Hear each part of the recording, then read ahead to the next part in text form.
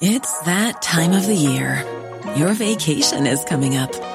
You can already hear the beach waves, feel the warm breeze, relax, and think about work. You really, really want it all to work out while you're away. Monday.com gives you and the team that peace of mind. When all work is on one platform and everyone's in sync, things just flow. Wherever you are, tap the banner to go to Monday.com.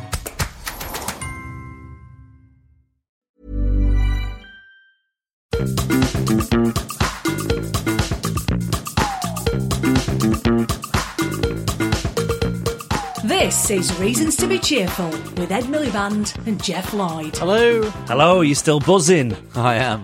After our live show on the South Bank on. So, I mean, what a show it was too. It was good. It had all the elements. It did. You'll be able to hear it. We'll release it in the summer. But if you came, thank you for coming. It had everything. It had crowd surfing. Nerdery. Joviality. Nish Kumar was on. He was talking Fat about burgery. his Fatberg. You also got to live out a dream of being a game show host. Yeah. I don't know if that bit will make it into the final cut of the podcast, but basically... thanks a lot. It's for legal reasons, copyright reasons. Now I'm really intrigued. But it was basically sort of along the lines of Who Wants to Be a Millionaire. You were in the host chair, and I really feel you knocked it out of the park. Ed. Oh, that's nice. I wish I could say the same about you as a contestant. This is it. You try to be nice. Sorry.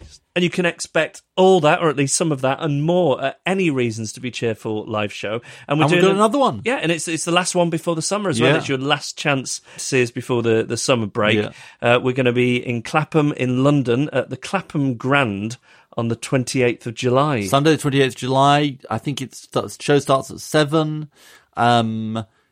Tickets available. Please come along. We'll have fun, frolics, and fajitas. Possibly not frolics or fajitas, but definitely fun. Why not frolics? I don't know. Do people really want to see us frolicking? Oh, you think Two gentlemen in the prime of their life, okay, frolicking on beyond a stage. the prime of their life. But we'd love for you to come along. And details of how to get tickets, you can find them in the description of this episode, or if you follow us on social media at Cheerful Podcast on Twitter and Instagram, or Facebook.com/Reasons to Be Cheerful Podcast. We'll have all the details up there, and we would love for you to come along. The deets, yeah. Yeah. So, should we talk about what we're talking about? So, we're talking about electric vehicles and transport in the zero-carbon age. And I think this is a bit of a corker of a discussion because, basically, I'm afraid it's an old story. Britain is a laggard. A laggard? Yeah, we're not doing so well on the old electric vehicle front. Norway... pretty much 50% of their vehicles being sold are electric vehicles. In Britain, it's something like 2%. Now, Norway is a world leader, but we're going to be trying to understand how Norway's got so far ahead. What are they doing that we're not? Because Norway is justifiably a braggart. Indeed, the braggart and the laggard. Yes. And although they're kind of humble, aren't they? Quite it's famously sort of the national humble character. Yeah. Humble braggart.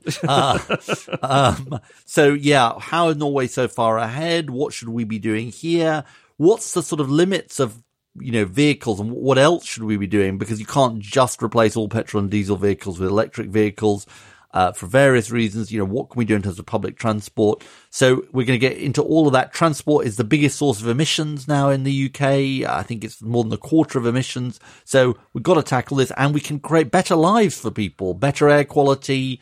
That can make a real difference, better public transport. So I think there's a positive vision here that we can be talking about. And we are joined by comedian Sarah Keyworth, who has taken her show Pacific to the Edinburgh Festival, and she'll be here to pitch us some ideas which could be reasons to be cheerful. Shall I tell you my reason to be cheerful? I'm quite excited about Please this. do, yeah. I have a sticker for you. What? In fact, I have a reasons to be cheerful sticker. Beautiful. This says it's reasons to be cheerful in a lovely kind of 70s-ish font. And then there's an American phone number, and it says West Concord, Massachusetts. Would you like to wear your sticker? Yeah, I'll put it on now. It's like a big old sticker that you'd get from the dentist from when you were a kid. Yeah, sticking it on now. I'm going to put my sticker on.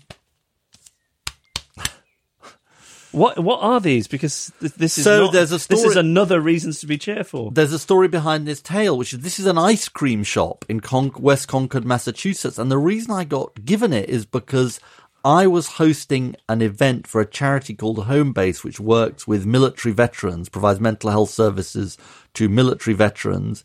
It's part funded by the Boston Red Sox Foundation, and I was hosting this event at the House of Commons, and the reason that this is all happening this week is because the Boston Red Sox are playing the New York Yankees in a Major League Baseball game, the first to be played in Britain this Saturday and indeed Sunday, and it's all really exciting, and it was a really worthy cause to be hosting these. It's quite an amazing charity that works with military veterans who've got mental health problems or brain injuries. And, there's a quite shocking fact which I learned, which is that since 9/11, 100,000 military veterans or people currently serving in the military in the US have committed suicide. 100,000. And that is double the rate, apparently, that you would expect for the sort of population as a whole. And so this charity is about providing the kind of support to military veterans in terms of their mental health, in particular their mental health, which maybe they haven't been getting. Well, that sounds like a wonderful cause. And will you be getting to go to the game? I am getting to go to the game, and I'm really excited about it. You're going to paint your face? Oh, am I? Paint your face. Why not? Is that a baseball thing? I think so, isn't it? I mean, I'm not a sports aficionado. You know better than I do. I'll take that under advisement. What about you? What's your reason to be cheerful, apart from my badge? I'm going to give another pop culture recommendation. After my last one did so well, I keep getting tweets from people saying how much they're enjoying Atomic Hobo podcast about the nuclear bomb. So you are a sort of, pop culture icon, influencer. That's me. That's me. You? Influencer. That's me. Yeah. So I've been watching. This isn't an obscure thing that I've unearthed. It's on BBC One. Gentleman Jack. Have you seen it? No. So it's by Sally Wainwright, who was the creator of Happy Valley. I thought you were going to say News at 10. Yeah, there's this great thing. It's called The News. They just ask people about what's been going on. It's so good. No, it's Sally Wainwright. You may be aware of her, but she's one of our finest writers, and she has written a drama for BBC One, but it's sort of light. It's a period drama, which I don't usually enjoy, but stylistically it's so good. It's about this woman called Anne Lister, who was an industrialist in the Halifax area, who is also thought of to be the first modern lesbian, and she kept quite extensive diaries, some of which were in code because of the time she was living in, and Sally Wainwright has adapted these into a story. It stars Saran Jones, who people will know from Dr. Foster and Coronation Street, and it is just brilliant. To have me watching a period drama is I mean, I can't be doing with it usually. I don't like watching things where in an era where there aren't telephones and cars, but this is so good. It's funny, it rattles along really nicely, and I can't recommend it highly enough. Sounds great. Reasons to be Cheerful, a podcast about ideas with Ed Miliband and Jeff Lloyd. We're joined now from Norway by Christina Boo, who is Secretary-General of the Norwegian Electric Vehicle Association, EV Norway. World beaters, Christina Boo, hello. Hello. Incredible numbers. In March, fully electric vehicles accounted for more than half of car sales in Norway for the first time.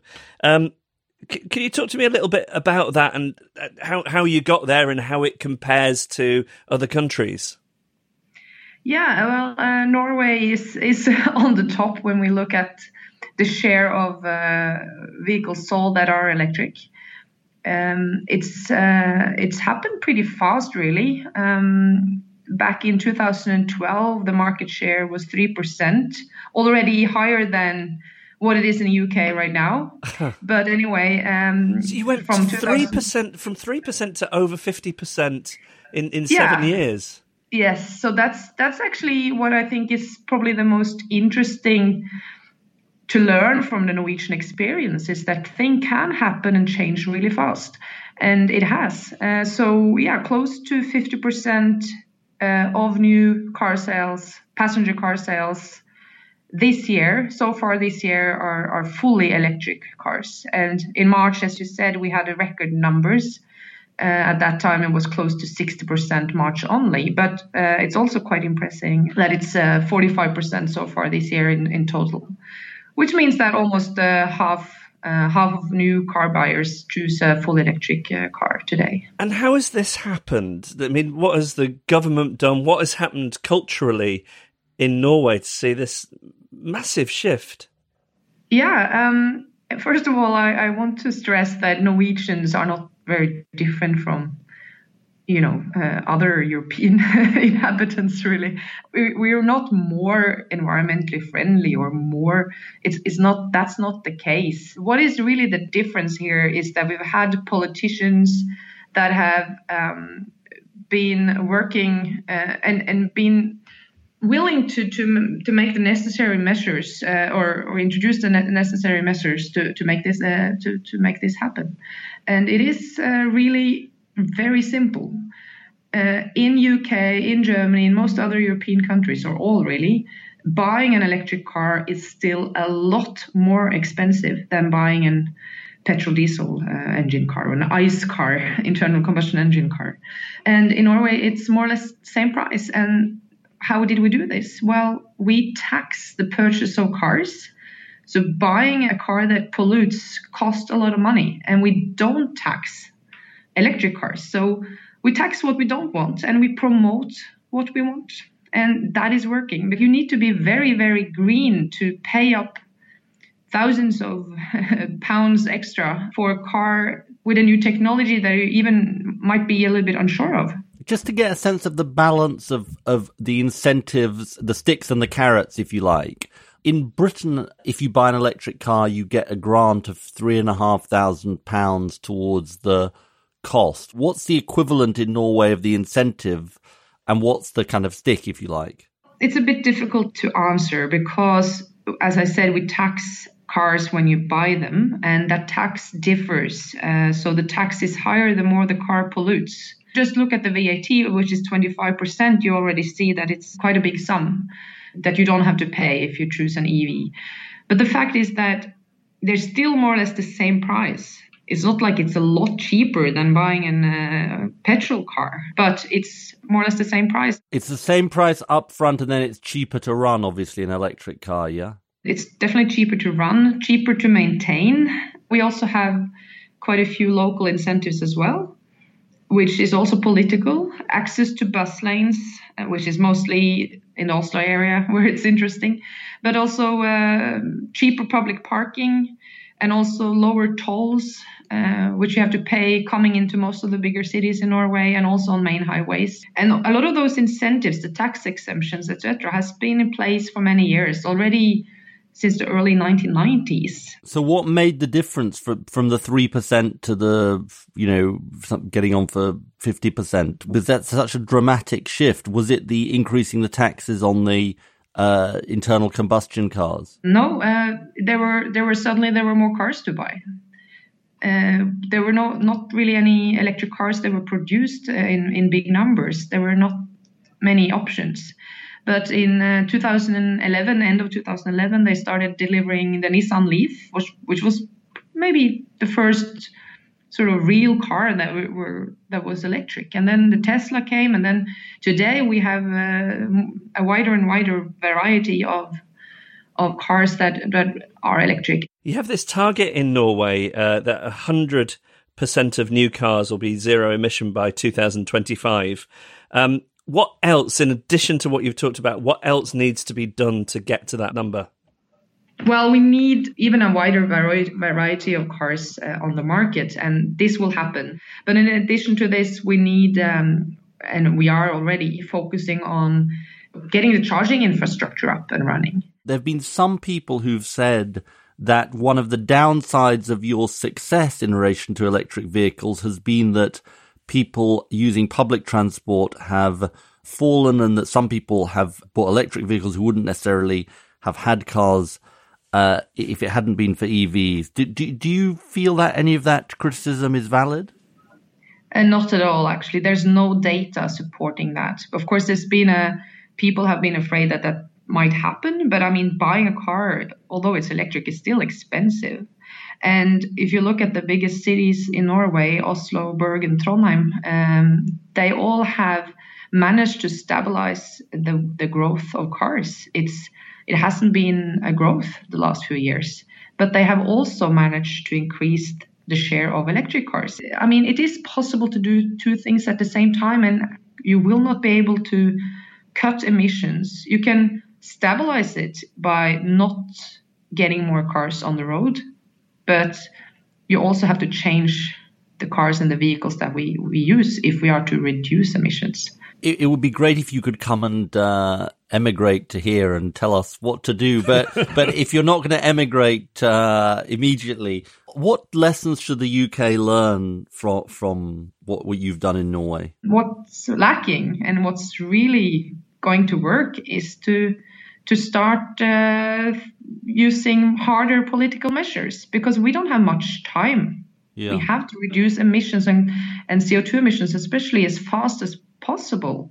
And so you can't wait around and just wait for the technology to sort of solve the problem. You also need political measures to introduce this technology and help the shift happen as fast as possible.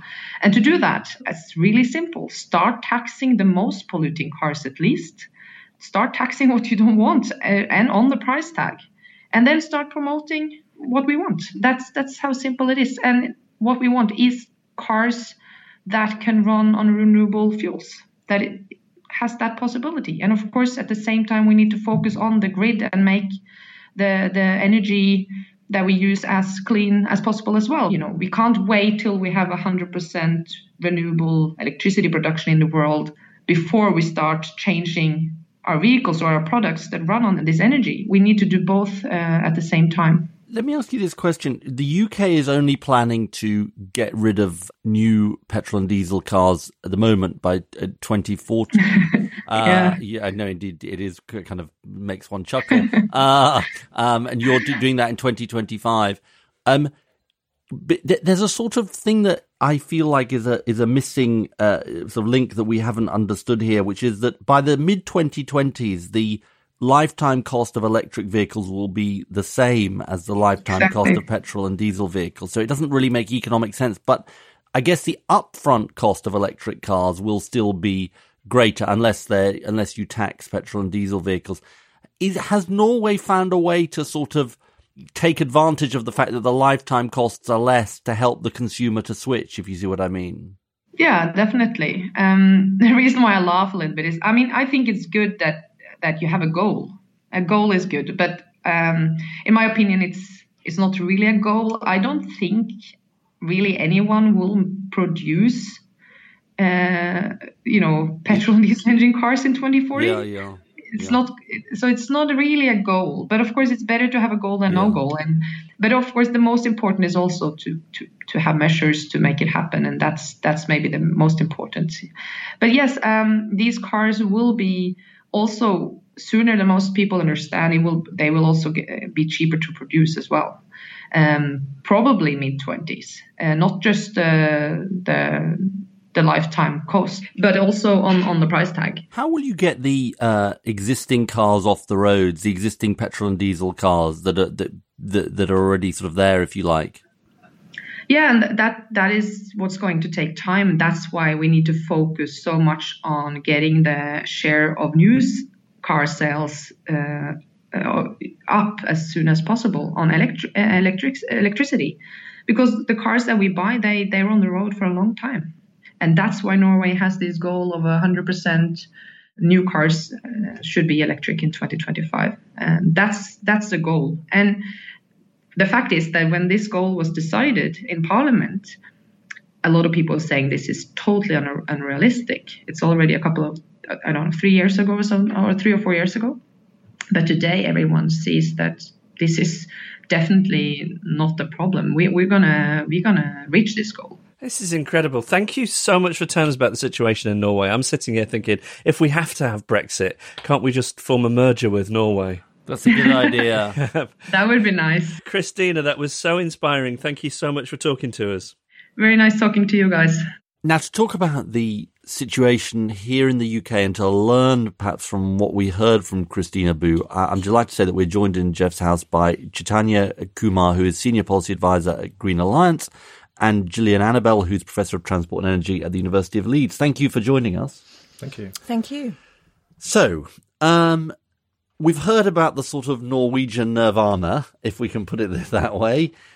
Tell us a little bit about the situation in the UK. We've already had a hint that it's not going so well, but talk to us about the situation in the UK. Transport is now the largest source of greenhouse gases in the UK. It's quite a significant 27%, I think. Yes. Yeah. And cars are about 60% of that. So as a total stock of emissions, cars represent about 15% of our greenhouse gases. And so that's a significant chunk.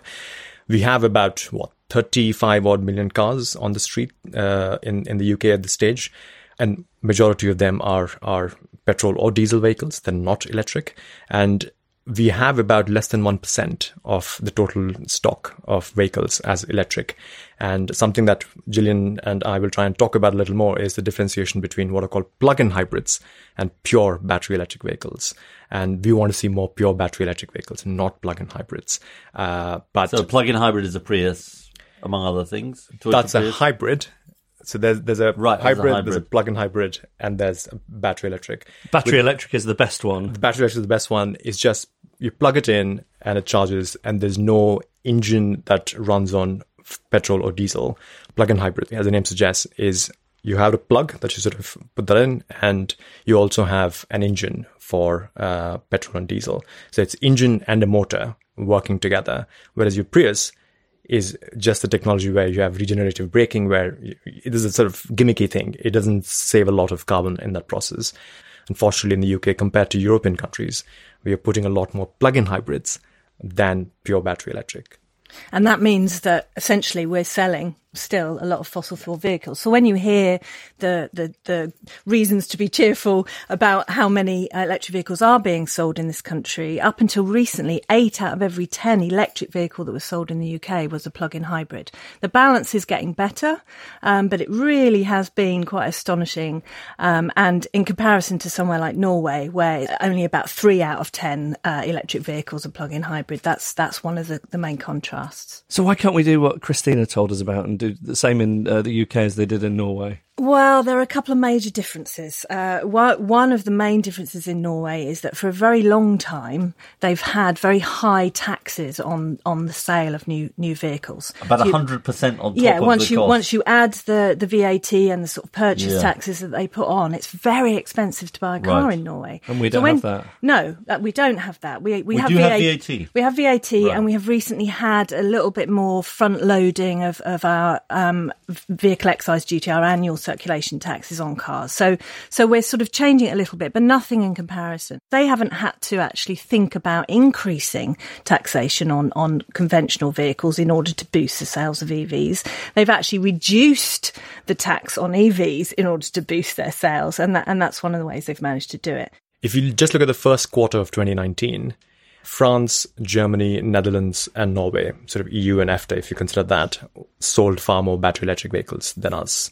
In fact, Germany came close to selling thrice the amount of vehicles that we sold, battery electric again.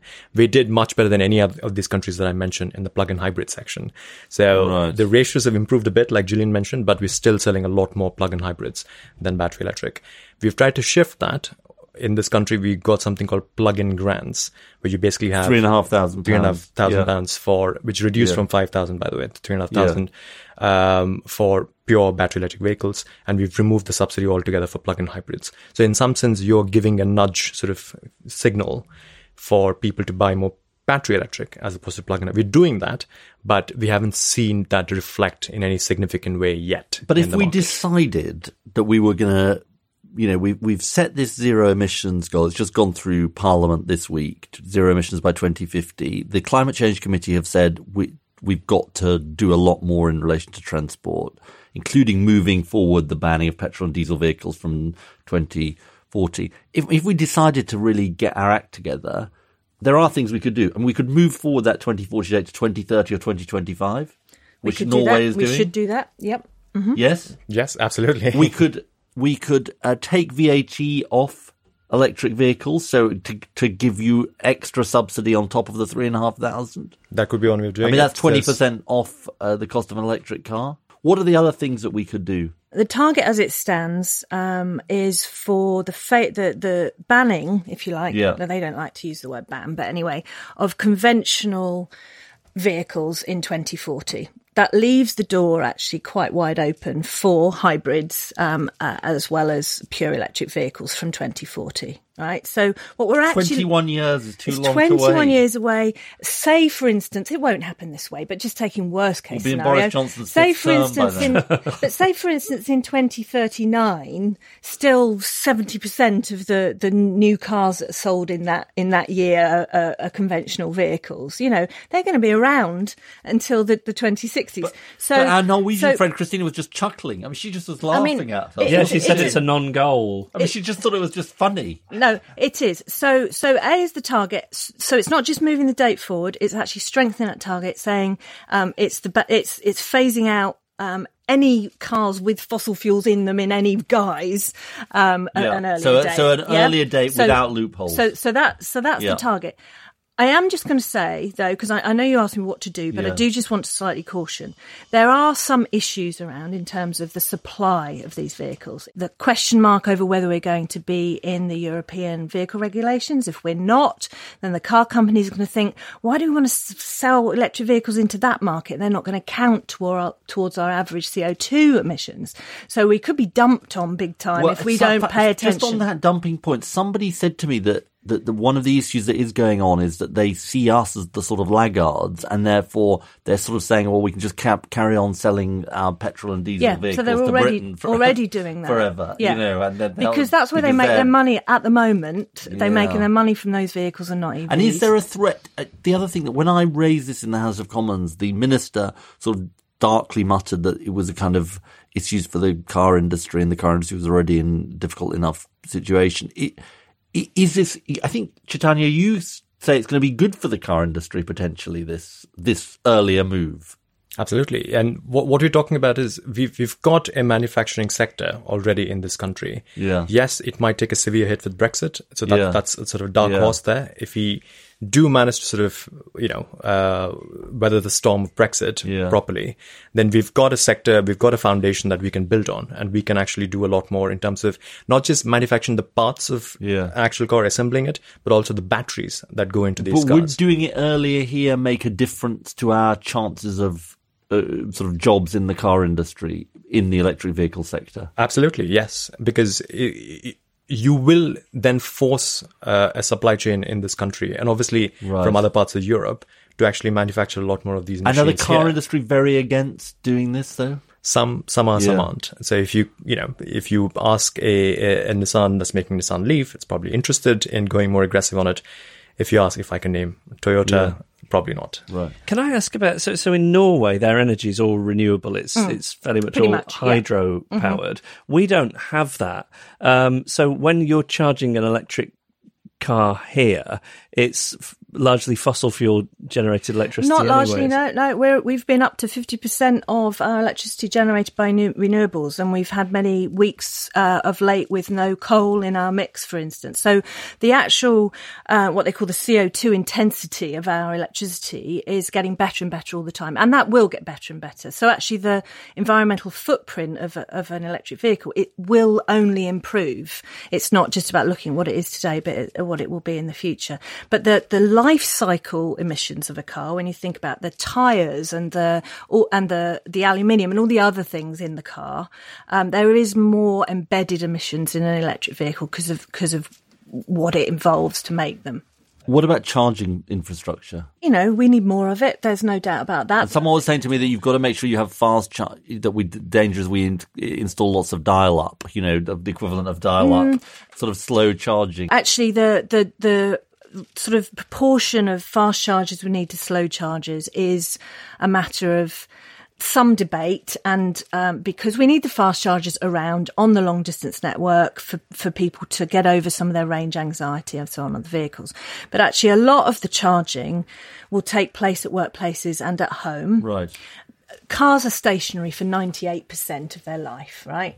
A third of all cars don't go out on any one given day. You know, they're just sitting there. Right. So there's a lot of slow trickle charge that can happen. And in actual fact, not only that, there's a lot of actual potential for those cars to be charged when we've got extra energy and upload it to the grid when we need, when the wind's not blowing or whatever it might be. So there's lots and lots to think about there. It's not just about fast charge, slow charge. It's about where those chargers need to be, thinking about integration with the grid and also thinking about, you know, all those cars out there that don't have off-street parking. I mean, think about, just visualize streets where cars are parked on, you know, down the street, on the pavement, double parked in driveways, up on the grass verges.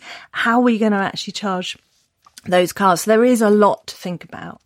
On the range anxiety bit, that's quite a serious subject, because a lot of people, if you walk into a showroom, the first question you want to ask is, you know, what's the range? Not because you will drive, you know, suddenly one morning and say, I'll drive to Aberdeen this morning. That's sort of once in a year, once in 2 years opportunity. But you want to buy a car that can actually serve you for that purpose. And for that, you basically need charging across motorway service areas. And we don't have that kind of charging at this stage. The proposals that are being talked about is charging for every 50 miles. So you have, you know, the range anxiety is suppressed and you don't have to worry about it too much. Where are the public at on electric cars? So range anxiety is obviously a question people have. What are the other sort of obstacles? You make it sound like that's a term you're very familiar with. I've never heard range anxiety until the last 3.5 minutes. I'd never heard laggards until 20 minutes ago. Laggards was great. That was the Ed word of the week, I think. Serious? Yeah, it's a good one, that. Right. But what are the other the obstacles in people's minds around electric cars? Because it seems to me, I was sitting here at the beginning of this conversation not really understanding the difference between full electric car charge and battery hybrid and hybrid. So, you know, where are we at sort of in public perception in this country, and what could we be doing better? Well, it's growing in leaps and bounds from a very small base, and that's reflected in the figures. So although the sales of EVs are at very small numbers, they are growing at a huge rate every year. Yeah, doubling, you know, every few months in terms of the numbers, and that is following perception. But there is confusion between the different technologies. There's an idea that they're still only at around, you can only go about 50 miles on the battery. The range anxiety, which isn't true. Yeah. It's that, you know, most cars that are sold into the market, what is it, about 150, 180 mile range on average. But you know, consumers have been bitten by some misinformation or getting cars and not getting the miles per gallon out of it they want. They've got the same concerns about, you know, am I going to actually get that range? The other side actually is an image thing. For a lot of people, the car that they buy says something about who they are. There is a huge segment of the population that actually really think that this is not what they want said about them. They're not green, they're not this, they're not that. There's a lot of different types of obstacles. And that means that needs a lot of different types of policies to kind of overcome that. And what we're missing also is a training of the dealerships to actually sell these electric vehicles in a manner that people understand that, you know, what are the benefits with it. We've seen cases where people have got dodgy adapters from the market and trying to charge it from their 3-pin plug in their walls. That is not how you charge your electric vehicle. Good to know. It is going to be damaging for your, you know, for the electric system in your house. So that sort of basic information that we in the energy sector might think, oh, of course people would know this, but obviously not. And dealerships and those who are actually selling those cars to you are the intermediaries between the automotive industry and the actual consumer. And they really need to understand how an electric car functions, what the benefits, what the range, all of that. And at this stage, we don't have that. I think we should sort of make the turn out of cars and into other transport, because the truth is, we can't simply replace all of our petrol and diesel vehicles with electric vehicles and meet the kind of carbon challenge. Is that right? That's absolutely right. There's, you know, so many studies out there that are trying to look at the climate change targets, these net zero targets, and it doesn't matter how quickly you push on electric vehicles and really try and accelerate their uptake, you can't do it quickly enough. to reduce the emissions that we need to reduce from the transport sector. So, and here I'm just talking about cars even as well. So what does that mean then, Gillian? So it means that we've got to think about reducing car use and having some kind of net zero target around traffic growth, not just emissions, so that we're not thinking about this, what has been, for many decades, it was a relentless growth in car use. Actually, in recent years, this is a 10 to 15 year trend now. This is a trend. This isn't a blip. We've seen a marked slowing in the increase of car use. On average, per capita car use is not growing. Okay, and we need to make sure that we keep it that also way. Young people, and exactly, young people are people like Jeff. My generation, I can't drive, and I think my Absolutely. generation compared to your generation, I mean, you're the voice of a generation. So we're seeing a shunning of ownership of cars in the younger cohorts, and that's following through by and large until they, people mature, marry, have kids. I mean, there's some rebound, but nowhere near the same level of ownership and use that there was in their parents' generation. So we can really capitalise on that. And that's about redesigning towns and cities? It is. It's about redesigning, and also an element of it is about making cars accessible to people without them having to own them.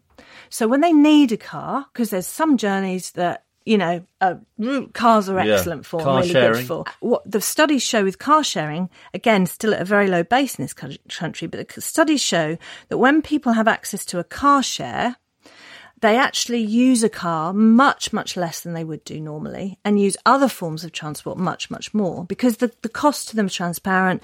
They can make sensible decisions based on the journey they're doing. And we need a lot more of that sort of thinking, this kind of flexible approach to the modes that we have on offer. What's important to understand is a significant chunk of our car miles that we clock are for a very, very short distance, about 5 to 10 miles.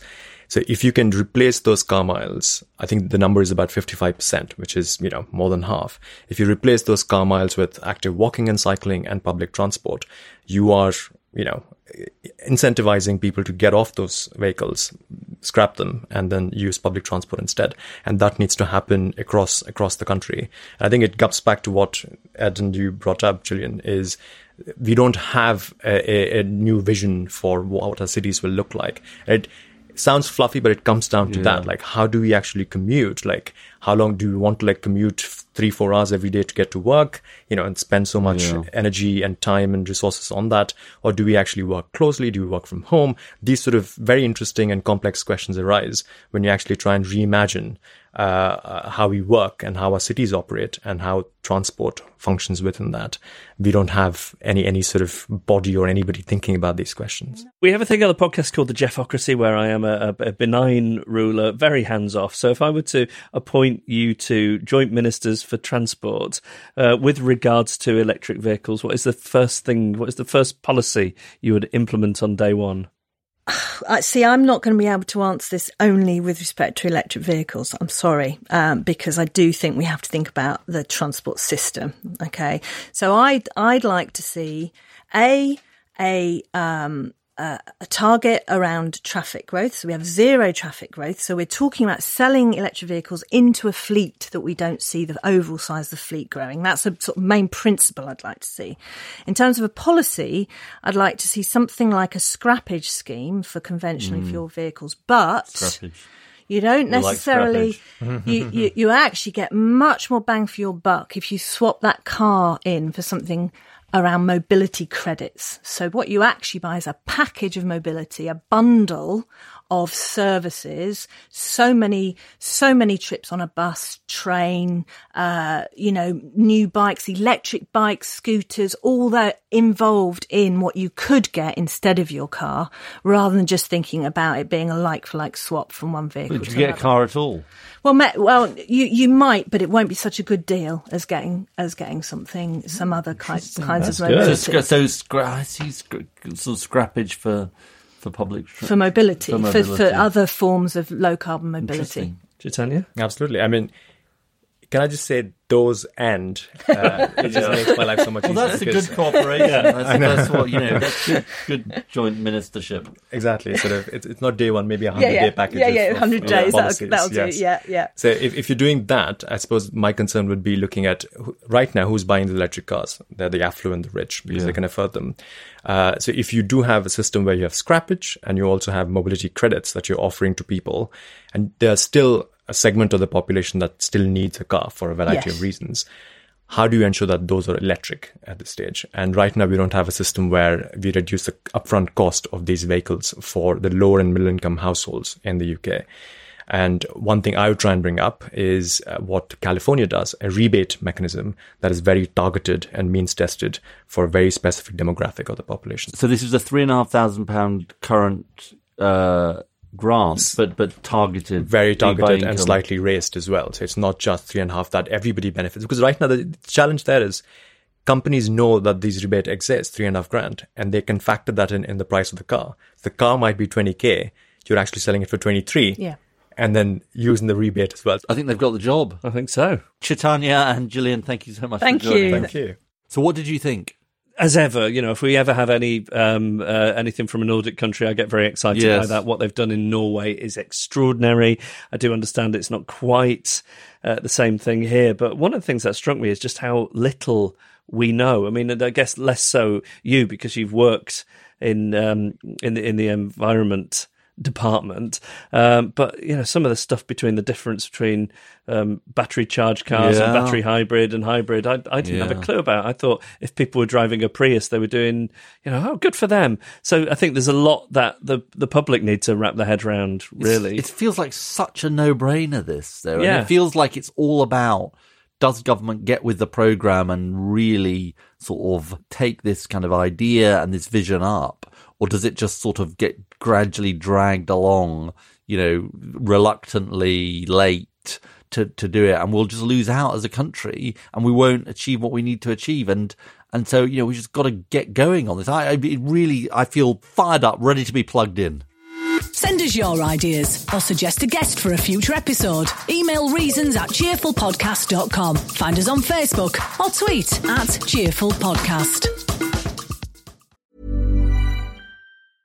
It's that time of the year. Your vacation is coming up. You can already hear the beach waves, feel the warm breeze, relax, and think about work. You really, really want it all to work out while you're away. Monday.com gives you and the team that peace of mind. When all work is on one platform and everyone's in sync, things just flow. Wherever you are, tap the banner to go to Monday.com.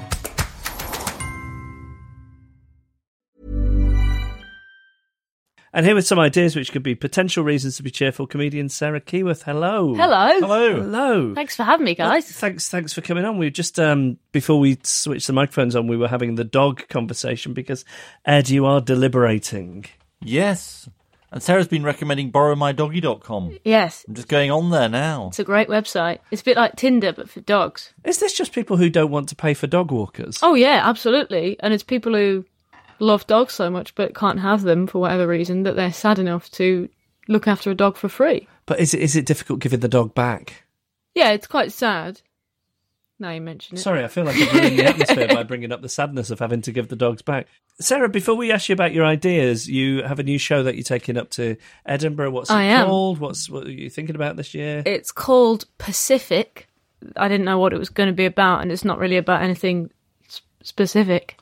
And my dad hates it when people say Pacific instead of specific. And so I've named my show to annoy my father. My show is kind of about strength and masculinity and how I like to think I'm a big, strong boy. But I'm not. I'm a small woman. That's what I've written about. Well, yes. We'd be interested in a show about masculinity. Yeah, neither of us consider ourselves big, strong boys. No, we don't. Well, then it's the show for you. Yes, it really is. It's a show for men who don't feel strong enough. So you brought some ideas with you, Sarah. What's the first one? I think there should be dedicated centres across the UK in every single city that are just for joy. Joy centres. Joy centres. And they have different rooms. So there'll be like a poppy room or like a quiet room, or a room where like somebody can be assigned to you and they just agree with everything you say, or like a room where you can sit and eat and nobody comments on the food you're eating. Just that's, you know, the whole time. Just nice little rooms where you can go and feel happy. So that some of them are judgment-free zones. Judgment-free zones. Some of them are devoted to the tactile pleasure of petting a puppy. Yep, they're full of puppies. What room would you like in those circumstances? I think a judgment-free puppy room would suit me very well, especially if nobody was judging what I was eating. Yeah. I think I'd like a pool room. Are we talking pool the game? Pool the game. Right.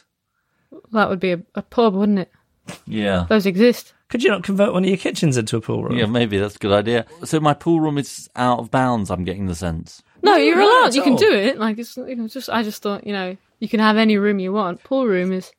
You're saying there's a lack of imagination to Ed's room? Is that No, what I'm saying is there would be a room where nobody judges you, but this is not that room, and I'm judging you right now. Yeah. What your pool room is reminding me of is, do you remember when Prince Harry, as a teenager, went a bit wild and there was a tabloid scandal? Yeah. Yeah. And then Prince Charles, to try and give him an outlet, but without letting him go out to pubs and clubs, he built him his own little pub at Highgrove called Club H, as in Harry's club. Are you serious? And, yeah, that was reported in the newspapers at the time. And I see your pool room as being little like Club Ed, To like stop Club me going, Med, but stop Club me, Ed.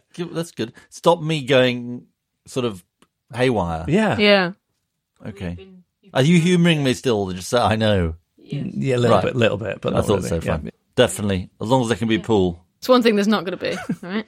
Sarah, what do you have next? I think you should be able to break up with friends.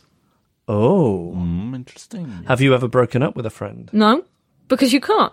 So you mean you can break up with somebody you're romantically involved with, but not really with a friend? Yeah, you can end a Yeah. romantic relationship, but I think you should be able to pull a mate into like a coffee shop and be like, listen, this has been a lovely experience, and I feel like I've grown a lot, but it's not working. You can only do that implicitly, can't you? Yeah, you have to phase them out. Yeah. You can't just sit down and go, listen, we're very different. You know, we met when we were young. We've grown apart. We have, and it's Have you just ever done I that? don't like you anymore. No, because I'm quite afraid of Yeah. any kind of Needy. confrontation. Yeah, and also it's just not a socially acceptable thing. No, but to I've do. also stayed in romantic relationships too long because I wanted to avoid that conversation. Yes. I'm not sure that I would want to sort of add it into my friendships. I think just a slow ghosting would be my... But slow ghostings never work because I think if you're the kind of... I am also the kind... I'm scared of confrontation and I don't like letting people down. So I'm just also the kind of... If somebody messages me and says, hey, I haven't seen you in ages, we should do something, I will always just go and see them. I think Really? slow ghosting is better. Because what I say is, definitely, I'd love that. Let's sort out... I've got a few things that I need to work out, but I'll get back to you with some dates, and then I hope that I don't hear from them again. Has he ever said that to you? Oh, I see. I was going to say that's what you mean. I see. Yeah. Well, that's revelatory. All right, Sarah, what else do you have? Well, all right, my next one. And I don't know how much you'll be able to relate to me with this one, Okay. but I don't think that anybody should have to leave their house. I'd really like this. Wait. Oh, okay. Whilst on their period. Right. Definitely. So I'm not a menstruator. Okay. From Well, it's good to experience know. of watching commercials for sanitary products, what they like to be able to sell is that your period should allow you to carry on with life as normal, riding a bicycle Oh, alongside but a beach, those playing women in those volleyball. adverts, they're not menstruating. Right. No, they're actors pretending to menstruate. And it's so unrealistic. They're all in their short shorts at discos. That's what they call them, discos. That's what we call And, them. yeah, and it's not real. They're dancing around, and it's not fair. So what do you want to be They've doing? sold then? you a lie, guys. So what do you want to be doing then? I want to be alone, sat down, with nobody expecting anything of me. That's what I Sounds want. reasonable to me. That would make the Absolutely. world a more cheerful place, I think. Definitely. Just selling it. I mean, you can't. It's hard for you to It's hard comment. for us to comment. You've got no idea Apart what- from to agree. Yeah. Are any partners or flatmates or family members, are they obliged to leave the house? They find alternative accommodation for the duration of your period? Well, my problem is I have a girlfriend, and I also live with 2 other women. So what has unfortunately happened is that we've all synchronised. That has happened. And so I suppose in an ideal world, we'd quarantine the house. We'd take no visitors. Are you thinking like when people have pest control and they yes, put the huge absolutely. things over? Yeah. But it should be sort of an official government-issued one that everybody... You look at the house and you go, oh, there's several women on their period in there. You should just be able to say, I'm not coming into work. I'm not going to that social occasion. I have no interest in seeing my mother-in-law. I'm staying at home. Have you got a mother-in-law? Well, I have the mother of my girlfriend, who is actually the most wonderful woman I've ever met. And you'd be in my happy life. to see her? I'd love to see her because Right. she'd look after But me. in She's general? actually, yeah. But you shouldn't feel obliged to do anything. I feel we are not positioned to have any other opinion apart positive. from... We agree with everything you say, exactly, which yeah. is part of the other thing I said about sitting in a room where everyone just agrees with you. Yes. And I can tell you, based on what's just happened, it feels lovely. This is your joy room, Sarah. This is my joy room. Well, it's important, I think. Yeah. Okay. Yeah. And you have another idea. I think there should be an age limit on scooters. Oh, now you're not talking about Vespers and Piaggios. You're No, talking about I'm those talking little about micro push scooters.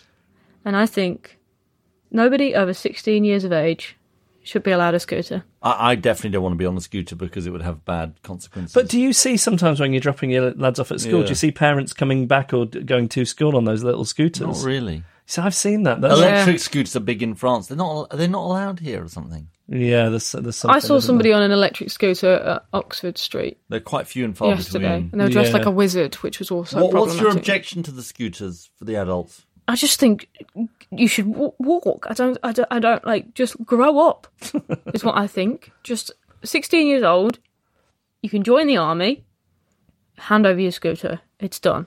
It's over. That's what I don't... You see an adult on a scooter, it's not... Really, I'm not the person to, Do you think you would fall off? Yes, I yeah, think I that's would basically fall what off. I'm trying to say. I don't think they're that easy. No. How do you feel about grown-ups on skateboards, Sarah? Is it not in a way the same thing? Worse, I'd say.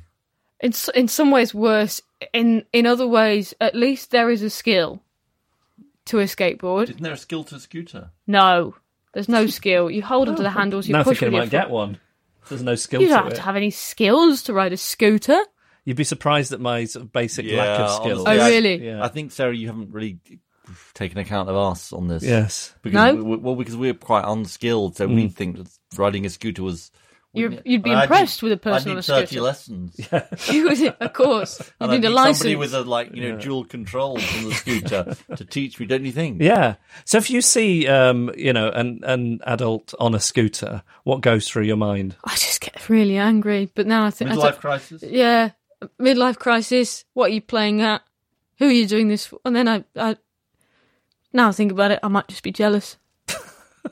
So what you're saying, you would like a scooter in your joy room? I think maybe what I want is nobody else to have a scooter because I don't have one. There we go. We've gotten to the root of the Well, problem. if anyone is listening, we know what you want for Christmas. A scooter. Yes? That's what I guess that's my way to make the world a better place. Somebody buy me a scooter. We've worked through your issues. Thank you. That is what our function is. It is. Sarah, thanks so much for joining Well, us. thanks for having me, guys. Reasons to be cheerful with Ed Miliband and Jeff Lloyd. We're in the outro. Oh, we're in the outro. Do the Boston Red Sox have a mascot? I think he's called Wally. And what does Wally look like? A Wally. I think there's a Mrs. Wally as well. Could you be the man inside either Mr. or Mrs. Wally? I appreciate you kind of pushing me up in the world in this way. Wally the Green Monster, because the Green Monster is the big fence in Fenway Park. There's Wally. Oh, he looks lovely. I think you would do a great job of playing Wally. Imagine the crowds would go wild if you were inside Wally and then you took off the head to reveal Ed Miliband, podcaster and former leader of the Labour Party. No, you're not into the idea. Well, I don't quite know. I'm kind of wondering whether this is really sort of is it a kind of forehanded insult or a backhanded insult? I've told you before, I gave a very good performance inside a Mr. Blobby in the early 90s. I could give you some tips on how to do it. Shall we thank our guests? I'd like to thank Christina Boot, Chaitanya Kumar, and Gillian Annabel. And thanks to Sarah Keyworth. Her new show is called Pacific. Emma Caution produces our podcast with backup and research from Joel Pearce and Joe Kenyon. Gail Lofthouse is our announcer. James Deacon made the idents. Ed Seed composed the music. And the artwork was designed by Emily Powell. He's been a laggard. He has range anxiety. And these have been Reasons to be Cheerful.